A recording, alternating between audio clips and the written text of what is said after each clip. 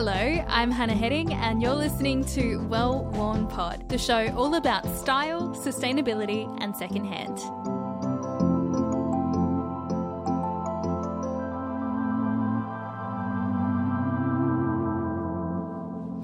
Hello, lovely listener. Welcome back to Well Worn Pod.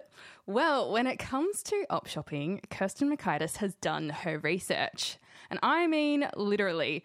Op Till You Drop is the title of her thesis, which explores the function of vintage clothing within youth culture and expression and distinction when it comes to fashion and style. Yep, we're doing a sociological deep dive today and I am pumped. Kirsten, it is a joy to have you and to get to chat all things op shopping. To kick us off, could you tell us a bit more about who you are and what you do? Sure. Well, thank you so much for having me, Hannah. It's much a pleasure on my end to be here as well. So my name is Kirsten Makaitis. I am a sociologist by training, but a love of op shopper by heart, I would say. At the moment, I teach sociology at Tabor, and we teach primarily to youth workers and counsellors. But I've had a deep love of all things op shopping from a very, I would say, again, you try and remember your first instinct of it, but I developed a deep love quite early on when I was a teenager, and throughout my early adult years, it was such a calling card of myself and my friendship and my friends and my family that an activity that we used to do together. And I kind of channeled that into a little bit of a research study when I was at uni. So, yeah. Amazing. Well, I want to just jump right into it because there's so much to unpack here. How did that come about? Because I too am thoroughly interested in op shopping and I'm not going to go write a thesis about it. So how did you get there?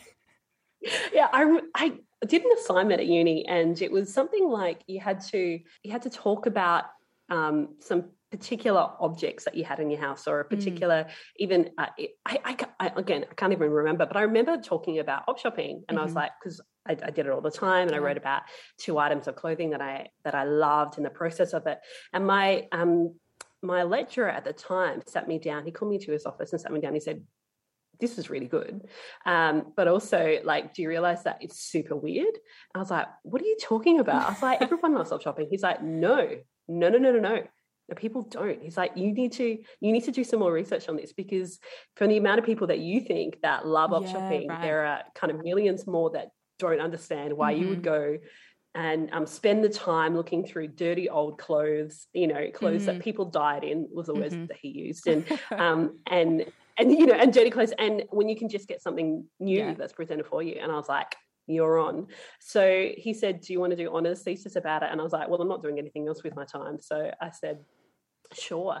And then the next year spent many days going around to op shops around Adelaide and South Australia and I just kind of stalked people in the store and I said, "Hi, can I talk to you about your op shopping experiences?" And most of them were like, "Yes, I need," because you have a whole podcast about it. You know how passionate people are about it, and so I sat down and did so many interviews with people about their story, and got some really, really interesting things. Because one thing I say to my students all the time is, like, one thing we do, if you've never heard about what sociology is, or kind of the field itself, it's making the things in society that are invisible visible. So the things that we kind of take for granted, the things that we assume that are kind of normal everyday experiences, let's try and unpack them and discover who we are as a people by asking these like interesting questions around how life works. And op shopping and the way that we shop is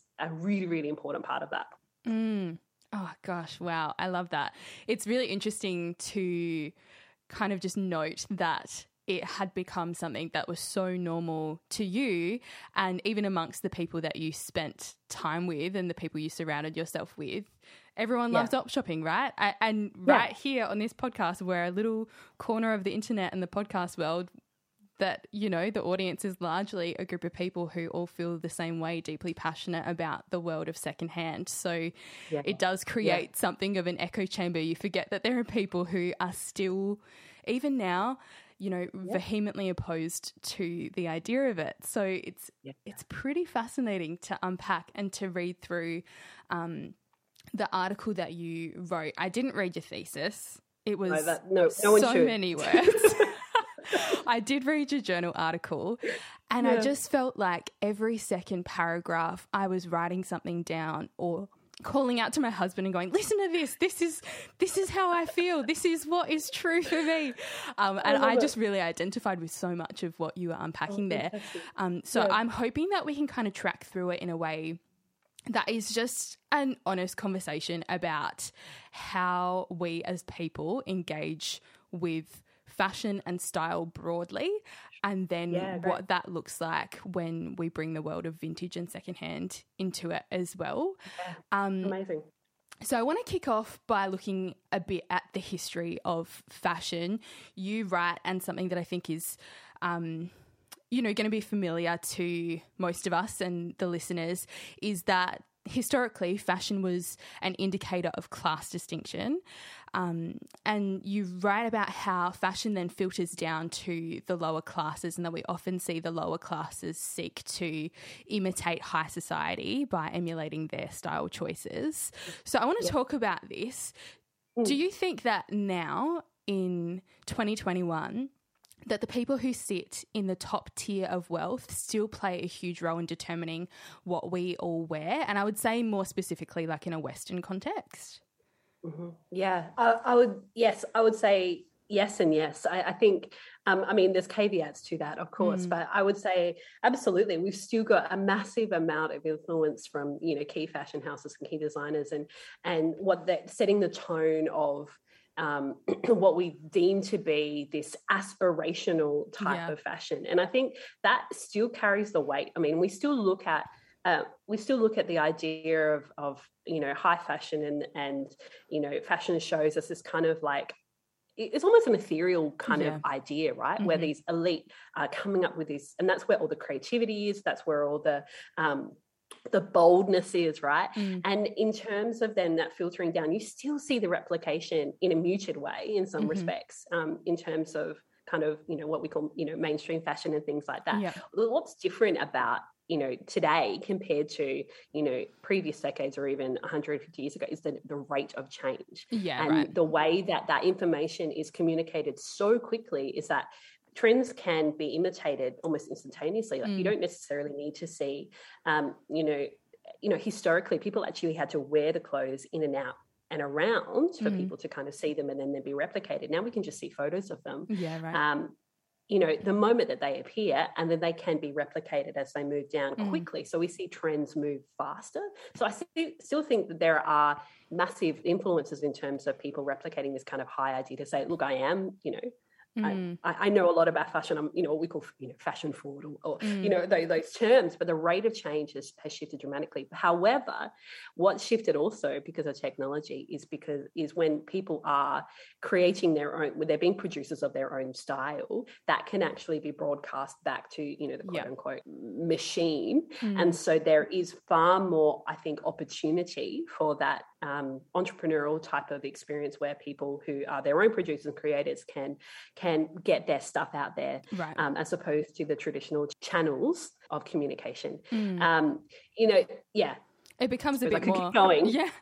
And we will. It becomes a bit more of a two-way conversation, whereas maybe previously that wasn't the case. It does make me think a little bit about the example in the scene of The Devil Wears Prada, where Miranda Priestly is in a room of co-workers and they're deciding between two different blue belts, and Andy, the assistant who is not fashion forward, kind of scoffs and laughs. And Miranda just has this incredible monologue where she puts her in her place and just essentially says, you think that you're exempt from this world of fashion, but the jumper that you're wearing in that particular colour of blue was chosen for you by the people in this room. It's such a powerful moment, and also really eye-opening that actually, if you boil it down, that's kind of how it works. Yeah, that's right. There is, I 100% believe that there are people, in the top tiers thinking of who remember colours, who remember stories, who remember, and that influential thing, kind of train going down 100%. I mean, in terms of, the pinnacle of that though, I think in terms of the way that fashion, the way that we kind of, are attracted to fashion, right? There are different aspects of that. We think of those, very much those elite fashion houses, but then there's the sense of we're attracted to fashion and the nostalgia that it brings to us, as well as, the sense of creativity. So, I think that, I think there are so many more things that play than this kind of superficial notion that clothing is just clothing and silhouettes are just silhouettes. They have a very particular tie-in to time, place, and context. The interesting thing here is that for me, and what I'm thinking about is that I am drawn to fashion and style and personal expressions that are also very different from my own. I don't jump on Vogue and look at the trends as dictated by the major fashion houses, but I do absolutely engage with social media and almost see those trends distilled by people who seem more accessible to me. Can we talk about that a little bit, where it's like now the top tier still has that maybe overarching influence, but it's filtered through the middle class in a different way than it has been before? Yeah, I completely agree with you. And I think that is a trend that, we see across not just in fashion, but, in all forms of art. We have this desire to bring things to ourselves that, we have this sense of familiarity with, or this sense of, identification with, right? Because we see so much clothing as this sense of, it's a tool in which we can create our own identity, right? And the way that we reflect who we are, or we aim to reflect who we are through the clothes that we wear. So it makes sense then that we are attracted to representations of clothing of people that we can kind of go, oh man, they're on that kind of, quote unquote, same level as me, which, you use the term middle class, or an approachable sense where you're saying, I'm never going to be, a size 4 or size 0, but I've got someone who's similar, who perhaps looks like me, who's got the same body characteristics to me, because clothing is a way for me to feel, as we do in our society, we kind of have this idea, it's called the project of the self, right? So we gather things around us to represent who we are on the inside to the outside, and clothing is a massive, massive tool in that. So it absolutely makes sense for us to do that and we feel a sense of comfort and relationship to those, perhaps, those filtered down ideas of those clothing and those approachability in Pinterest, for example, then as you're saying, then kind of buying one of the magazines to look at who we, what we wear.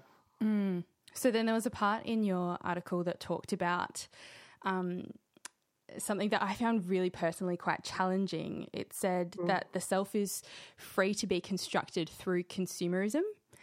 Here, consumption is central to the construction of identity. Consumption is now the duty of the individual. We're no longer citizens or workers, but we're consumers. So does our access to clothing and our insanely high rates of consumption complicate our relationship to personal style? Ooh, so complicate. That's an interesting question. I think it influences it and it shapes it. I would say, yes, it does complicate it, but I would say that sense of personal style is only, I think the notion of personal style has only been further enhanced through the advance of consumerism. So you can't necessarily separate the two. I don't think that they're, separate entities. I think our conception of what is a personal style has only increased with the role of consumerism in our lives, because we have the notion that those things are available to you, rather than it being this fixed idea of, oh, this is who I am, this is who I will always be. And our sense of style was very clearly identified, with the status that we had in life, right? So you think about the role that you played in society. We often had clothing that represented that role, and that was fixed. People didn't shift that. So the increasing level of consumerism in our life then just basically exacerbated the notion. So I don't know how to answer the word, does it complicate it? I think it I suppose it raises the stakes of the importance in our lives. We are told every single day that this personal style is us for the creation of, you know, and in so many ways, you know, insinuates the fact that our level of success is there's a direct relationship to the way that we choose to take on, or the amount of effort we put into our personal style. And the ways that we can do that is almost this sense of fatigue, because all of these options are available to you, but you need to participate in it. Otherwise, as I said, you know, we're actually not good citizens, because we're not consuming, we're not, you know, participating in this kind of machine of feeding money into the economy, building up style, la, la, la, la, la, la, la. It's the way that I see it is that whether you enjoy the process of style and fashion or not is one thing, but we all engage with it on some level in some way, unless you're a nudist, but that's still engaging with it by not engaging with it. By protesting it. You know, we all make a choice every day about the clothes that we put on. And some of us care a great deal more about that than others. Something that I think about a lot is that my husband has a very clear and distinct uniform. He wears the same thing on repeat day after day. And if you were to ask him about his personal style, he would just say something like, you know, simple, functional, and for him it's the utility of the clothing that's the draw. But also... something that I know to be true about him is that he cares a lot about looking neat and presentable. He doesn't want to look dirty. If he had a stain on his clothing, that's the end of the world, you know? That's not the way that he wants to present himself. And for a lot of people, that might be the extent of it. They just want to look appropriate in the setting that they're going to be in. But for me, it's at least seemingly more complicated than that. When I have engaged with fashion and my personal style, and I'd say probably up until this point, even very recently, when I'm starting to think about it a bit differently, I have traditionally bought whatever I think looks appealing. And that's a really broad range of things that don't necessarily result in any kind of coherent outfits. It's just anything that I'm attracted to. And especially when you're shopping secondhand, if you can get a good deal, I'll add it to my wardrobe, no worries. Happy to. Low risk, just do it, But I do think that clothing has a real power to shape, for me personally, the way that I feel about myself on a given day. If I put on a particular outfit, I could have a great deal of confidence, or I could really lack that. And that will impact the way that I interact with others, the way that I view myself and my own competency and abilities, which is kind of crazy that clothing has that sort of impact. But it does. And so the thing that, I guess my reason for that question around, you know, does our access to clothing complicate our relationship to style, is that I have too many options in front of me. And 100%. I have access to it all through so many channels, not just secondhand, but with the accessibility of fast fashion and things like that as well. There's just so much choice, and it really becomes difficult because now clothing is not just a marker of the job that I do and my status in society in the same way that it used to be.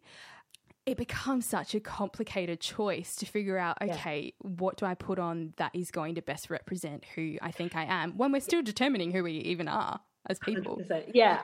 Well, in that case, absolutely. Yeah. Like, I absolutely agree with you. There's this sense of complication and the sense of, you know, like, exhaustion and saturation that we have, and the really interesting, you know, context is that if you're aware of it, you're almost more susceptible to that exhaustion because you're not closing off. You know, you're not putting blinkers on, saying, well, this is the lane that I'm traveling in when it comes to my clothing and my representation, and I'm happy and I'm things with that. But if you're aware of that representation that it can give, there's that, the blinkers are off and you're kind of in the matrix and you're like, what the heck is happening in terms of what am I reflecting about it? And I think at its worst, consumerism, that's what it wants you to do, right? So there's this sense of, it wants you to feel a sense of worry or uncertainty or dissatisfaction is probably the key term. It's the saying, I have what I have,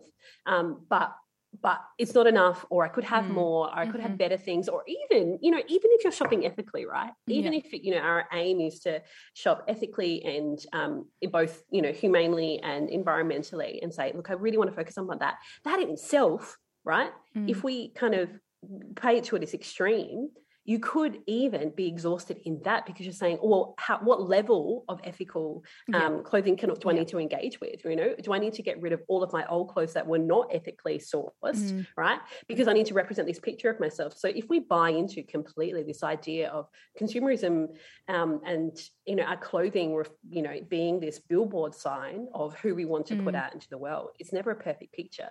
And consumerism wants you to know that it's not perfect, to continue trying to create that perfect thing. So I would say yes.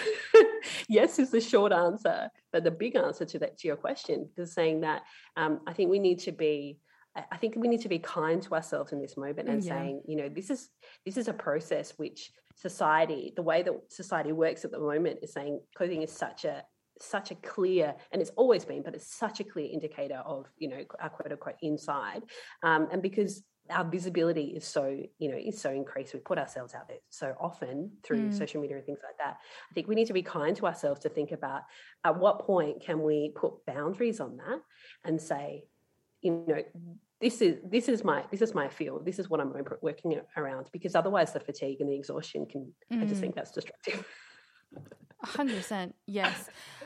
In the recent weeks, and kind of how we connected is you saw some of the reels that I was making, trying to determine my personal style, which, good luck in light of all of this, right?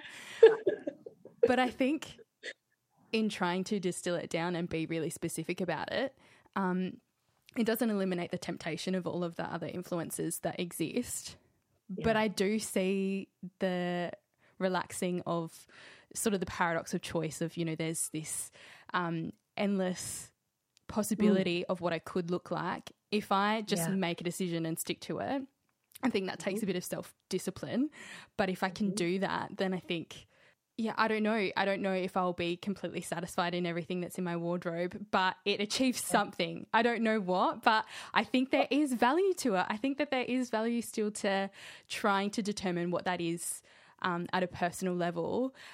But if for nothing else, to hopefully curb my own overconsumption, because even if it is purchasing hopefully ethically and sustainably made clothing or secondhand, I can still be excessive in that as well. It's not necessarily, always considered and mindful. Yesterday I bought a jacket I don't need. There's no, and it doesn't even fit with a new personal style thing. So I don't know. I freaked out. I had a moment. But you were at Op Shop and it was cheap, so you bought it, right? Exactly. What am I supposed to do? It's just in my blood at this point. It was just too lonely on the rack. I need to buy it. Absolutely. The thing that I kept coming back to in reading your article was this idea that clothing can indicate membership and being part of a community or a particular status, all of those things, but that increasingly we have more access and we seek out more information around clothing and style, and that now we are expected to make choices about fashion, whereas previously it would have been maybe predetermined just depending on where you were born and what kind of family you were born into. And so now we have this, I'm just trying to read a part of, it was from McCracken and Roth in 1989. This is what blew my mind, though. This is what blew my mind about this, that they were writing about this in the late 80s, and it just spoke so true to our experience right now. They said the young are more active and constant seekers of clothing information. They have recently been called upon to make their own choices of what to wear, and they have endured the hypersensitivity to fashion and clothing that group membership in adolescence often creates. Older individuals are less preoccupied with this hypersensitivity and the need to declare new or changing group membership. So maybe correct me if I'm wrong, but historically the main distinctions between clothing would have been status or I guess like broad work related. Yeah. Whereas now there's just so many subcultures that exist within the fashion landscape, but they still seem to indicate membership. And in amongst all of that, we're striving for individuality. Yeah. It's just so confusing. We all want to be unique, but we want to look a little bit like each other so that we're accepted into the group. It's contradictory, hey? I think it plays to our sides of humanity, right? So we want to feel like we belong, right? We need to be part of a group. And so, but you also want to be recognized. So we want recognition and we want belonging, right? And I don't know if they're like yin and yang or sides of a continuum, but if you have one without the other, it's not necessarily the most healthiest place. So I remember, you go to your local shopping centre on a Thursday night, and it is glorious to see groups of young people who are, and they're definitely part of the same crew because they're wearing just slight different shades of the exact same clothing, right? Yeah. So they're all wearing a crop white top with a high neck, and then they've got their midriff showing, and they've got their jeans, which are all, slightly different shades of jeans. Yeah. And to them, they're being an individual because they're claiming their style, right? They're claiming their clothing for their own, but there's also absolutely uniform of membership. Yes. And I don't know if I think that there is a sense of definitely we look at young people and the way that peer relationships are so important, especially in those formational years of your young adult life and your teenage life, that claim to membership is louder, right, than perhaps that need to be, I suppose, against or different. And perhaps what we're being different against is those of our parents or those of our, different generations. But I think that it still exists in terms of, I think, as you're saying, perhaps it becomes less, I don't think it becomes less relevant as we grow up. We still have that, we like to have that sense of belonging, but our membership perhaps changes. So maybe we're connecting not necessarily with our peers that we see in real life, but we're connecting with people that we identify with online and saying, I'm choosing this style that represents a belonging to this idea that I've seen amongst people, even on the internet, So those, I suppose, lines of membership shift and change as we grow older. They're not necessarily just like the people in your class or school or whatever. When I reflect on that personally, it makes me think of the Enneagram. Do you know anything about it? I don't know enough about it to even say the next thing, but I'm going to anyway. I love it. Go for it. I'm a 4, and that's all I know about the Enneagram. I'm a 4 wing 3, and I think it's actually it makes sense that I'd be a 4 and like not care to know about any of the other ones. All I feel like about that is that I want to be the star. Like I want to be unique and set apart and different from the other people, but not in a way that ostracizes me from other people. Yeah. And I so feel that about my wardrobe. Like when I position myself within the people that I know and associate with and spend most of my time with, I want to look different from those people in what I wear. But I don't know why that is important to me. I know that I don't want to be wearing what everyone else is wearing, but I also will be deeply offended if they don't like what I'm wearing. Yes. Yeah. Cool. Yeah. I completely I remember one of the worst outfits I ever wore, right? As a result of my op shopping was this bright red floor-length skirt. I would wear the outfit now. It would just be banging, right? It was a bright red, cherry red, floor-length, high-waisted full-length skirt that I wore with a blue, dark blue tie-dye T-shirt Yes. Right? Yeah, you And did. dock boots, right? Right Mm-hmm. now, that outfit would be like, I'd be smoking, but Yeah. right. But this was 1996, and I wore it on a casual day, right? That is At a my high school, bold choice. right? And I felt like I wore it to school, and I was so confident, and I was just so excited. And I rocked up, and everyone was just like, "Who even are you?" And I remember just being devastated at the amount of difference that yeah, like that, because I was so proud of myself, and I was so excited about this style, and I was just getting into op shopping, and I found this, and you guys don't know how cheap this was. This was dirt cheap. It was like 50 cents, and no one got it. And that massive sense of difference, I don't know if I was prepared for it, but I wonder, I don't know. I just thought of that story, and I think sometimes, you know, our contradictory desires that we have, but I don't think we should criticize ourselves for it, right? No, because there is that, I think that there is something in us that wants to be recognized as our, you know, and for you have such a desire to be creative and to, you know, put a lot of effort in your clothes. A lot of people necessarily don't have that desire. So that sense of recognition for you is really, really important.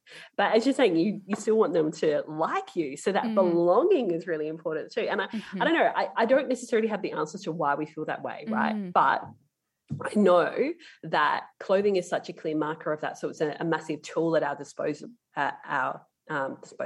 And then also, I think we need to recognize those impulses of humanity, of connection with other people, and the stories that we tell.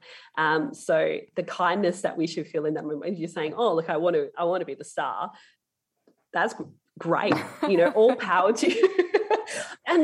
And I think that's one thing that you talk about with the op shopping, is that one of the reasons why people find this so appealing is that avenue of creativity, that avenue of being different to other people they don't want to like, is so damn appealing as you know, as opposed to, you know, mainstream fashion, where it's saying, I've done the work, I've found these gems that people discarded, this junk that people discarded, I now have this treasure. So we have, and I talk about in the article this thing called, we call it cultural capital. So we have tickets on ourselves that we broadcast far more than people who shop in mainstream. We broadcast our sense of clothing because we feel so proud of the story and the style that we've created, right? And so we will tell everybody that I paid $3 for this skirt, or that I've, you know, that this was found in a box somewhere, and I found this in this terrible smelly old place, because other people don't have that skill or that recognition that I do to create this sense of style and distinction. Anyway, I might have gone on a tangent. No.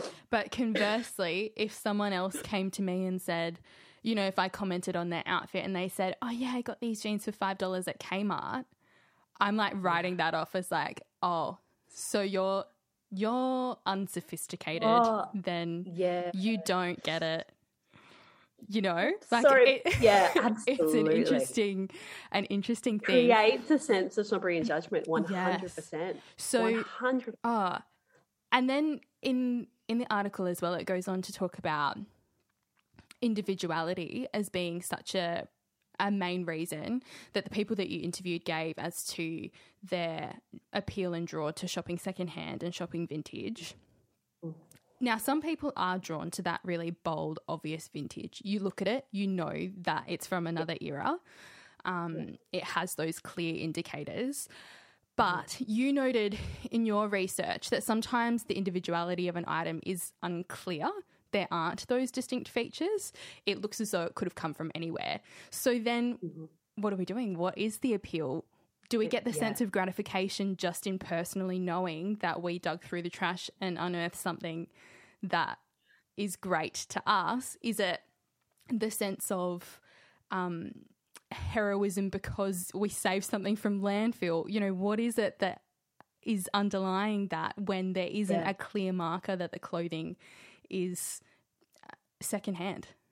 Yeah, absolutely. Yeah. So as we talk about, you know, we, I think, and it's really interesting when you say, you know, the sense of judgment, people who have less, I suppose, familiarity with op shopping or secondhand clothing definitely have a very clear, like there's always this very idea of what they think op shopping is. So these are the people that post on Facebook saying, look, where can I get 70s clothing at an op shop, nearby? And you're like, look, you can't get 70s clothing at op shops anymore. They have this idea that you go to get costumes and there's a 70s vintage. I'm definitely going to get like something from the 40s there because that's definitely op shopping, and people that are engaged in op shopping say, yeah, sorry guys, that's not what's happening, because a large majority of things that you find at secondhand are simply things that people have worn of recent days and gotten rid of.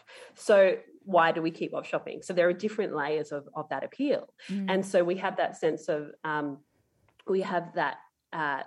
sense then of the process, which we then claim credit for. So we love the exchange and the process of buying secondhand. So secondhand is kind of that harking back to a almost like this grassroots exchange where there's a nana who's volunteering, and most op shops are cash, and there's no necessarily music, and it kind of smells a little bit. So we like that kind of nostalgic story of that process where I bought this or it's $5 in a bag, or I was just saying, I trawled through the racks and found this one item which doesn't look secondhand, but it's an item that I've been looking for my wardrobe. I've been looking for an oversized white shirt, and I've got it right here, so I can claim that. So that process of consumption is then becomes almost more valuable than the clear the face value difference of that particular item, right? And then increasingly, and I would say even more so than when I did the research, that sense of sustainability, that sense of environmental responsibility that we have has definitely increased in terms of its I suppose, importance in the secondhand world and the op shopping world, because we do feel this. It's like, when we went into lockdown and we felt amazing for getting takeaway because we're saving small business. We have this sense of like, oh, I'm so good because I'm saving these clothes from landfill. And, you are. I mean, you're still consuming, but you are definitely. And I think it's going to only increase as time goes on, that sense of we draw upon those different advantages of secondhand clothing when the option for it to be a distinct clothing decreases, right? We lean more heavily into this story of, this pure sense of consumption, or you're rejecting the mainstream fashion or the environmental or the sustainable story to, I suppose, give more meaning to that particular object. Yeah, that's interesting. I wonder then, when op shops, maybe inevitably, maybe not, become entirely filled with fast fashion, as that becomes, I mean, even now you go into an op shop and it becomes rarer and rarer for you to find, the 70s gear or the stuff that feels like the real gold. How we will continue maybe outside of that sustainability sort of line of thought to give meaning to those items of clothing if it's just one step down the line, if you're 100%. Rejecting supporting those big corporations, but you buy it for $3 at the op shop instead, that becomes really interesting.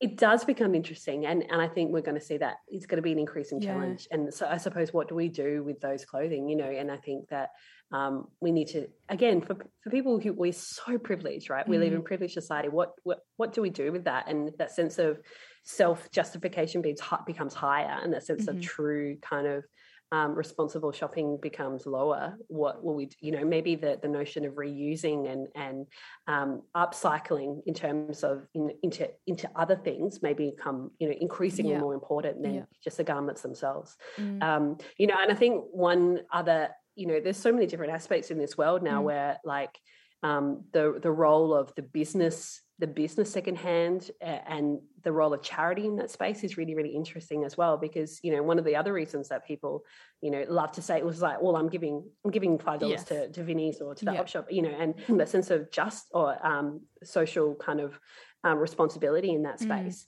is really interesting, because they were, as I say, I kind of go into a little bit more in the thesis, but the reason op shops were set up were to provide clothing to replicate the outfits of people who have more money than them, so that people aren't judged for the clothing that they bought. So it's actually not, the charity wasn't set up to raise money for charities, but they were set up to provide clothing for people that can't afford it. But a huge proportion of people that buy from op shops are, the quote unquote, they're needy, right? Mm-hmm. So they're removing that possibility of engagement from that. And because of that, op shops increase their prices because their consumers aren't, again, people who can't afford it. They're people that want to shop secondhand. And so we love the op shops like Savers and things like that, but that operates as a business model rather than a charity model. They donate profits to a charity, but they employ their staff, Yes. And increasingly you would see that across the other chains as well. Salvos employs some of their staff, and Vinnie's and places like that as well. Yeah, because the model is shifting away from being closed for charity to closed secondhand. Again, like that's, I participate in that, so I can't. She can go, you must do this. That's the shifting nature of and I think that because it involves people, it shifts and evolves, and I think we haven't even talked about the notion of people curating, like, and vintage stores and curating the possibility of saying, they go to an op shop, and because they found it and they've styled it for you and given you an idea, then they can then charge more of a premium amount for the exact same item you find in an op shop, and so many people do that beautifully and make their living from that. Yes. And I think it is really interesting. I don't know how you feel about how do you feel about that I feel so many different ways about that, and the podcast is primarily made up of interviews with people who do that as their job, and I find it fascinating because I'm really drawn to engaging with content that people like that produce. I find it really inspiring at a personal style level. It's things that I seek out and then try to emulate myself. But because I am an avid op shopper, that's not my preferred channel of purchasing, because I enjoy the hunt of looking for that stuff myself. Yeah.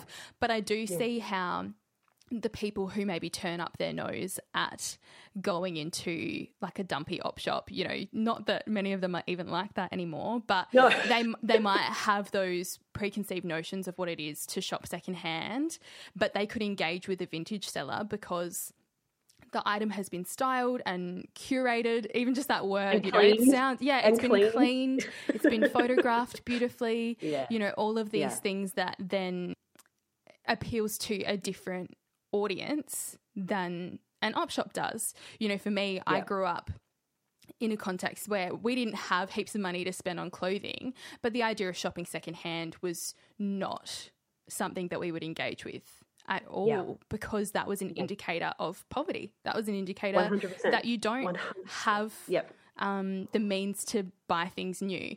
And so even now I see, just with people in my own family, a hesitation to engage with secondhand, even though it looks really different now than it used to, because in their mind that's still indicating a lack.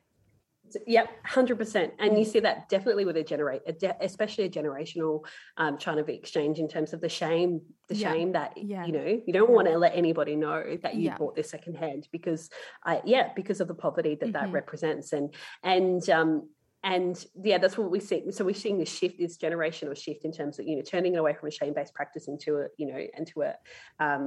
an excitable kind of almost learned skill. Yes. And I think what your point is absolutely correct. I think that the thing about curated kind of vintage sellers is that they do open the opportunity for people to engage in secondhand that wouldn't normally do that. Yes. And I think that is a really, on the flip side, I think of what it does show you is that she's saying you love op shopping, but there is a skill that you develop when you do op shopping. So, you if you've ever taken someone op shopping that there's never been, that sense of kind of deer in the headlights, what do I do with this space? Yeah. You kind of need to guide them through it. Like I've had many conversations with mates saying, I don't know how to op shop. And I'm like, well, you just go into the store and you shop. Yeah. But there is definitely it's a more skill, nuance right? in that, yeah. So,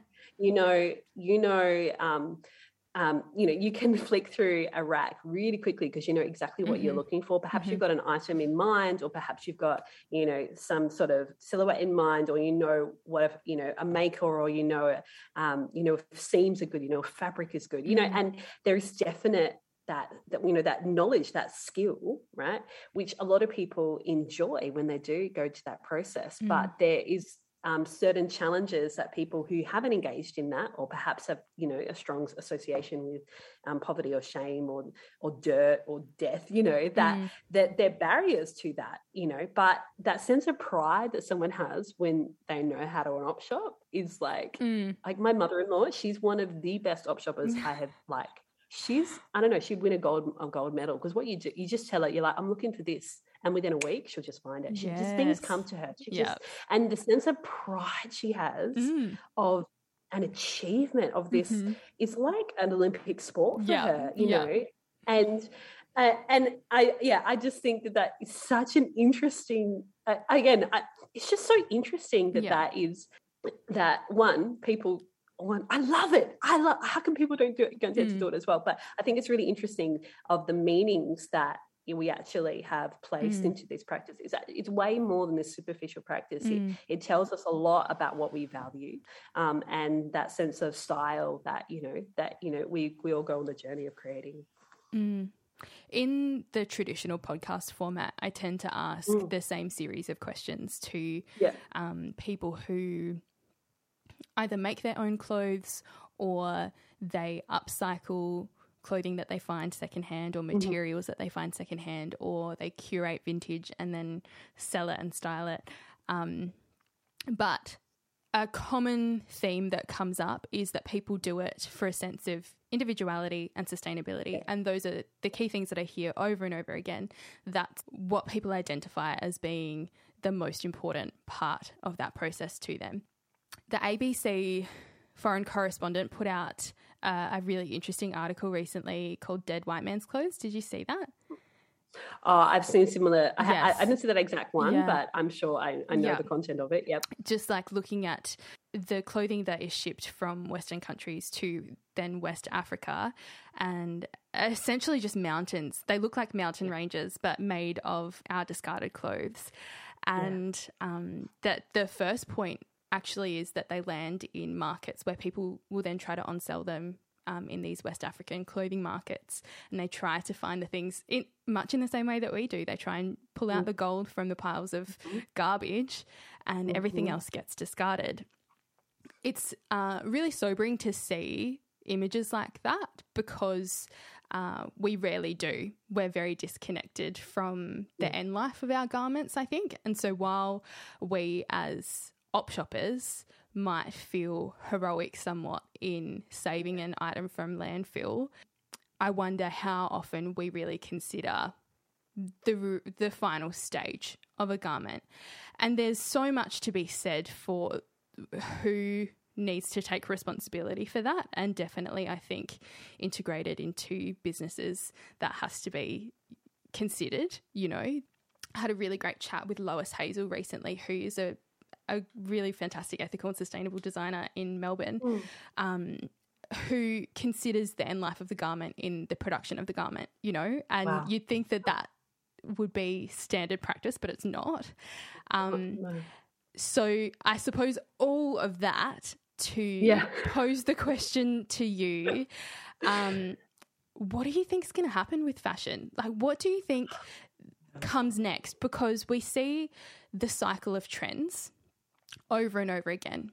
We see things from the 70s come back into the zeitgeist, and people want to wear those things again. Do you think that fashion will ever get back to the place where it was that very clear, distinct marker of status and job, and will have much more of a rigid, almost uniform approach to style? Or do you think we've gone way too far past that to return back there? Like, what do you think happens? I think failing an apocalyptic event, where we're all going to wear like just those zip up silver jumpsuits, that they always seem to wear in the kind of or the like Alien Society, a Handmaid's Tale type of situation, or a Handmaid's Tale. Oh my gosh.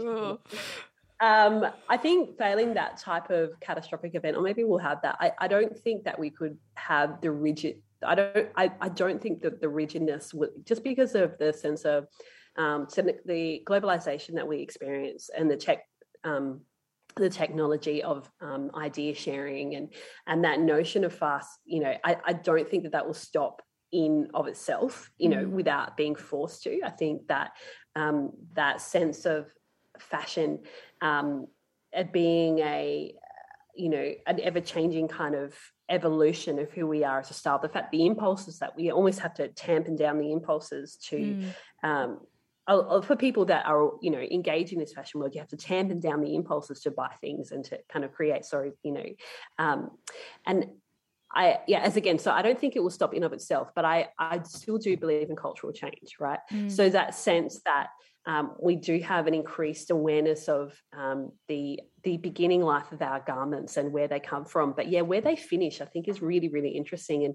And I believe that those that are privileged, we never seem to learn something until we're forced to. That's the problem, because it's the sense of comfort that we don't get affected at all by those piles of garments in our, there's no sense of consequence in my mind, and if we don't see that consequence, I don't know if it will shift dramatically, but that sense of the sense of talking about it can be a really, really small thing, but when we start talking about something, we change discourse, we change culture around it. So talking about the having proximity to our product is one of the most important things that we can have, and the really unfortunate things and the frustrating things is that, we value labor we value the cost of labor in Australia higher than we do in developing nations. So it costs so much more to make our own things. It's like, even, for your conversation last week, it costs so much for us to make our own clothes, and we don't even pay ourselves, and I think the distance that we have from products as a society in general is actually to our detriment, because we don't see any consequences of where they come from or where they go. So I would love to see an increased responsibility to have proximity to what we buy and what we use. And I can't see that shifting massively, but culture change can be slow and incremental. So I think that we do need to think about that and think about how we can transform something that looks like, I just want to throw that away and not thinking about it. Because even sometimes when you donate to the op shop, you're doing that exact same thing. You're not thinking, I'm going to give it a second home, and you're like, I just want to get out of my house. Even if the garment is old or dirty or torn, I think it's almost unfair for us to just thrust those items shifting the the responsibility. Because they're going to have to do it. Yeah, absolutely. There is so much more that I would love to chat with you about, but for the sake of the listeners and for your schedule, we're going to leave it there. But truly, it was such a joy to get to chat with you about this. I so appreciate your thoughts and your research and all of the time and consideration that you've put into this subject, but also that for you, it's that consideration and the research balanced out with like a genuine love and interest in shopping. Do you know what I mean? You're not distant from just wanting a bargain from the op shop, which is. I made sure I wore something today that I bought at an op shop, just because you can't not. I suppose I know it's been such a pleasure, Hannah. I think like one thing that we were chatting about, on Instagram before, is just like, we're not just wardrobes. The clothes that we buy secondhand have a relationship to who we are as people. They're embodied objects, and we infiltrate meaning towards them. And I think that what makes that good, what makes an item good or this process good, are the stories that we place in that. And that's not a bad thing. I just think we can be proud or kind to ourselves as humans to tell these stories of these clothes and what makes that, what makes a good outfit, or what makes a good item, or what makes a good purchase. And that I think makes us have a greater responsibility. And again, to that proximity and that relationship to that clothing. And then what we do with that, we have a greater care. Yes. Likewise. Anyway, I don't want to start the conversation again. But No, I love it. We probably will have to do this again, because why not? There's just endless things to discuss and unearth in this whole realm. Thank you so much. I really, really do appreciate it. No worries, Hannah. Wowee, there was a lot there, wasn't there? That was a huge episode, but I hope that you loved it. Gosh, that was so satisfying for my soul. I hope that there were some things in that conversation that resonated with you, or that you could pull out to consider for yourself. Maybe it articulated some of the things that you've thought around fashion and shopping secondhand before. I cannot say thank you enough to Kirsten for being a guest on the show. That was just such an enjoyable chat to have and to get to share with you all. So if you loved it, please do let us know. We are at WellWornPod on Instagram. You can follow us over there to keep up to date with all things related to the podcast. Have a wonderful week. We'll catch you again soon. Bye.